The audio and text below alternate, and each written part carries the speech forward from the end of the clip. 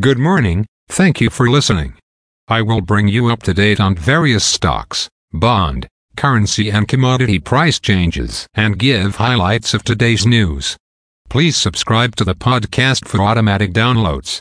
As of 7:53 a.m. stock market futures are higher.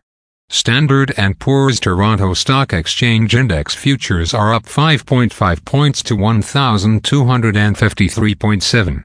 Standard & Poor's 500 futures are up 24.75 points to 4,774.5.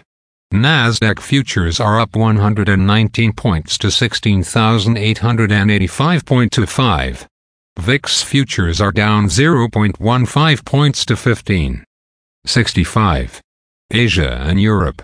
The Nikkei 225 in Japan was down 545.94 points to 33,140.47. The China CSI 300 was up 33.27 points to 3,330.87. The DAX in Germany is down 76.29 points to 16,658.24. The CAC 40 in France is down 33.09 points to 7,547.55. The FTSE 100 in London is down 42.62 points to 7,674.98. Commodity markets. Gold is up $1.70 to $2,049.30. Silver is down 10 cents to $24.53. Crude oil is down $1.02 to $73.20. Copper is down 1 cent to $3.89. Natural gas is up 2 cents to $2.47. March corn is called to open higher at $4.83. January soybeans is called to open lower at $13.14. March wheat is called to open higher at $6.26.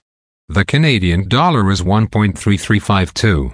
The Canadian 2-year bond yield is 3.94. The Canadian 10-year bond yield is 3.07. The United States 2-year bond yield is 4.35. The United States 10-year bond yield is 3.86. Bitcoin is at $44,073.30.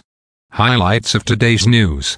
BlackBerry reports third quarter loss. Revenue up as it works to split business.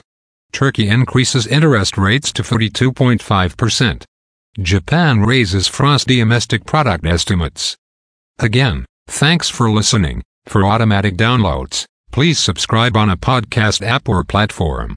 And please consider leaving a rating on the podcast app or platform. It helps grow the show. Thank you.